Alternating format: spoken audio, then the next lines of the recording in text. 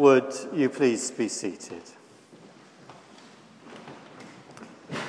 Father God, as you opened the eyes of the blind man, so we pray now that you would open our inner eyes, that we would see you. Amen. Well, the story is told of the man walking along the River Lark. I have to say, this is a story that Fane Conant told when he was here. The man was walking along the River Lark and he found a bottle. He opened it and out popped the genie. The genie said, "I demand a public inquiry to investigate why so many genies get put into bottles." No, he doesn't. That would be silly. He says, "You've got 3 wishes." So the man said, "I want to live on a tropical island surrounded by palm trees and sand beaches." And pow, he was there. So he said, "I want £1 billion. And the genie said, "Only £1 billion. Pow, and he was there. "For my 3rd wish," the man said, "I would like to be irresistible to women." Pow, he was transformed into a box of chocolates. What would you like? What would you really like? Jesus calls the blind man to come to him and asks him, "What do you want me to do for you?" If you were standing in front of Jesus now and he asked you that question, how would you answer? For some of us, like the blind man, the answer, I guess, would be easy. It would be something that we have dreamed of for years, or it's something that's weighing so heavily on us. I want my daughter to get better. I want a child. I want my husband to be healed. I really want a job or a different job. I want the pain to go away. I want our marriage back. I want to meet someone who I can share my life with. I want to be rich and I want to be fulfilled. You possibly know the film Bruce Almighty. Bruce becomes God for a few days. At first, he thinks it's great having all this power. And then the prayers come, millions upon millions of requests from people who are broken or crushed or desperate. Bruce solves the problems by clicking on reply all, typing yes, and hitting send. As you can imagine, chaos ensues. We can only concentrate on one person at a time. If we're waiting to see the doctor, we have to wait our turn in a queue because he or she can only see one person at a time. But the thing about God is that he isn't just a human person writ large. God is so big, so beyond our understanding, that he says that he is able to personally concentrate and focus on you and you and you and you all at the same time. He can do it. This story is telling us that if we recognize who Jesus is and call out to him for mercy, and if we persevere in calling to him, when we come to stand in front of him, he really will say to us, "What would you like me to do for you?" First of all, you see, I think we need to recognize who Jesus is. The crowds say to the blind man, and sorry, I should have said this is Luke 18, verses 35 to 43. The crowd say to the blind man, "Jesus of Nazareth is passing by." That's the ordinary title. It's a bit like saying, Peter from Drinkstone is coming by. But the blind man sees in Jesus of Nazareth something more. He doesn't cry out, "Jesus of Nazareth, have mercy on me." He cries out, "Jesus, Son of David, have mercy on me." And that's significant. The Jews were waiting for the Son of David, a descendant of their great King David, who had lived 800 years earlier, who would come as the Messiah, who would come to be God's ruler, not just for Israel, but of the world, who would establish God's kingdom of rightness, justice, mercy, peace, and joy. He would, in the words of Isaiah, well, let's look at 3 references. Isaiah chapter 29, verse 18. We're told when Messiah comes in that day, the deaf shall hear the words of a book, and out of their gloom and darkness the eyes of the blind shall see. Isaiah 35, verse 5. Then the eyes of the blind shall be opened, and the ears of the deaf unstopped. And that first reading we had today, Isaiah 61, the Spirit of the Lord God is upon me, because the Lord has anointed me to bring good news to the poor, to bind up the brokenhearted, to proclaim liberty to the captives, and the opening of the prison to those who are bound, and to proclaim the year of the Lord's favour. This blind man, sitting by the roadside, sees far more clearly than many of those who have visual sight. That is his faith. He sees that this Jesus of Nazareth is none other than the Son of God, who God promised, Son of David, who God promised would come as Messiah. And so he cries out, Jesus, Son of David, Jesus, Messianic King who has come to rule, have mercy on me. So I ask you, who do you think Jesus is? Is he simply Jesus of Nazareth, the founder of a world religion that has lasted 2,000 years, whose teachings we can find in the Bible, but who is now dead? Because if that's the case, then prayer where we ask for things is at its best a sort of positive thinking exercise. I really, really want that so much, and I am going to get it. Or at its worst, it's an escapist form of wishful thinking. Or is Jesus more than that? Because if he is in fact the Messiah who God sent into this world, who died and rose again, who is alive, who will one day return, even though that concept probably does blow our minds a bit, if he is the one who has come to establish God's kingdom, where the blind will see and the deaf will hear and the lame will leap and the mute will praise, then crying out to him for something is not wishful thinking. The blind man who saw Jesus and was cried out to him, cried out that Jesus would have mercy on him. Secondly, we need to persist in our prayer. You see, the crowd told the blind man to shut up. He was an embarrassment. He was a social embarrassment. He was certainly a political embarrassment. You see, when you're under occupation and Roman soldiers are just round the corner, the thing you don't do is proclaim that somebody walking past is the Messiah. It's interesting that it's the people who we're told who, and I quote exactly here, who led the way, who told him to be quiet. And that phrase in Luke and in Mark is very important because the people who led the way were the disciples. No doubt they wanted to protect Jesus, to keep him kosher.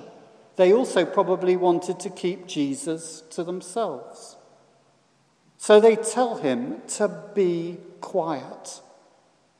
And those of us who would call ourselves Christians need to be very careful that our desire for correctness, for doing things the right way, for order, or simply our own self-interest, does not end up pushing people away from the living Lord Jesus. But equally, if you do really begin to see who Jesus is, and if you are desperate for him, then please don't be put off by us. And certainly don't be put off by people wearing these. On the day of judgment, when we stand in front of him and he says, "Why didn't you come to me?" And we say, well, your followers told me to shut up, or they were unfriendly, or someone who claimed to follow you really hurt me, or their church services, man, they're just unreal. It won't be any excuse. This blind man will stand up in judgment against you. He had a single focus. He was going to get to Jesus. They tell him to shut up, but he cries out louder. And Jesus hears and orders them to bring the man to him. So please don't be put off. Don't be put off by others, and don't be put off if nothing happens immediately. I guess part of the issue is really, how seriously do we want to take Jesus? Do we take him sufficiently seriously so that we will persist in calling out to him, even if nothing happens at first, or if opposition comes? With our children, we used to do, there's far less now as they're older, but we used to do the month test. You know, if one of them came to us and said, I want this, I want it now, we would sometimes say, hang on a minute, let's see whether in a month's time you still want this. Because usually in a month's time you want that, something else. How desperate do we want this? Thirdly, we need to pray for God's kingdom to come, because that, I think, is what is going on here in this reading. Jesus asks the blind man, what do you want me to do for you? Well, should we expect Jesus to give us what we want, especially if we want it that badly? And the answer is both no and yes. There are moments when we do see some astonishing answers to prayer, when we get glimpses of the coming kingdom of God. There are wonderful moments when blind people see and deaf people literally hear. But Jesus will not always give us what we want. There have been many blind men and women who have longed to be able to see, who have come to Jesus and who have not been physically healed. There have been many people who have come to Jesus and have begged for the gift of children, for marriages to be restored, for people to be healed, and they have not received what they want. But actually, I think our problem is that we ask too little. What do you really want? What do you really want for yourself and for those who God has put you in relationship with? What do you want for them now? What do you want for them in 10 years' time, in 30 years' time, in 60 years' time, in 200 years' time? What do you really want for yourself? What do you really want for them? May I suggest that what you really want for yourself and for those you love is hope now, an end to death, and a joy that lasts for eternity. The ancient writers spoke about 3 levels of existence. They spoke about being, they spoke about well-being, and they spoke about eternal well-being. In our prayers for ourselves, we tend to focus on being, Father, help them get better. Or we focus on well-being. I really want that better job or a bigger house or a life partner, or for my child to do well at school and university. But we are all going to die. It is all temporary. There would come a point again in the life of this blind man who is healed when his eyesight would fade again and he would die. Of course we should ask Jesus for those things that we most desire at any particular moment. He may or he may not give us what we want. But could I suggest that a better prayer to pray when we stand in front of Jesus and he asks us, what do you want me to do for you, is to say, and you can say this, I want eternal joy. And would you please give me a glimpse, a taster of that eternal joy now? You see, if we really do come to him, to the crucified and risen Jesus, and not to some little God who is the figment of our imagination, then Jesus can and will say yes to that request. He is the Messiah. He has come to establish God's eternal reign of justice, mercy, peace, and joy. It cost him everything to do that. It cost him his life, but he gave his life because he longs for you and he longs for us all to be citizens in his kingdom. You see, Paul prays that the Christians in the town of Ephesus will come to know the love of God, will come to be filled with the love of God. But he continues, now to him who is able to do immeasurably more than all we ask or imagine, to him be glory. The blind man asked to receive his sight. He received his sight. In fact, he was asking for so much more, because when he says, Jesus, Son of David, restore my sight, he is actually saying, Messiah, do what Messiah is going to do. Open the eyes of the blind, open the ears of the deaf. He is actually praying, your kingdom come. But if you notice, he receives so much more. He becomes a follower of Jesus. We're told that in verse 43, and he praises God. He receives the gift of joy. You know, those passages in Isaiah which speak of what will happen when Messiah comes, they continue. Isaiah 29, the meek shall obtain fresh joy in the Lord, and the poor among mankind shall rejoice in the Holy One of Israel. Isaiah 35, then shall the lame man leap like a deer, and the tongue of the mute sing for joy. Isaiah 61, verse 3, to grant those who mourn in Zion, to give them a beautiful headdress instead of ashes, the oil of gladness instead of mourning, the garment of praise instead of a faint spirit. The Messiah comes to bring praise and joy.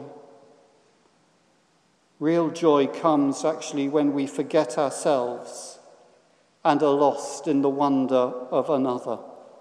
Yes, joy comes when Murray hits that final winning shot. But eternal joy comes when we are lost in wonder of the one who loves us, who died for us, who's conquered death, and who, if we come to him, will never let us go.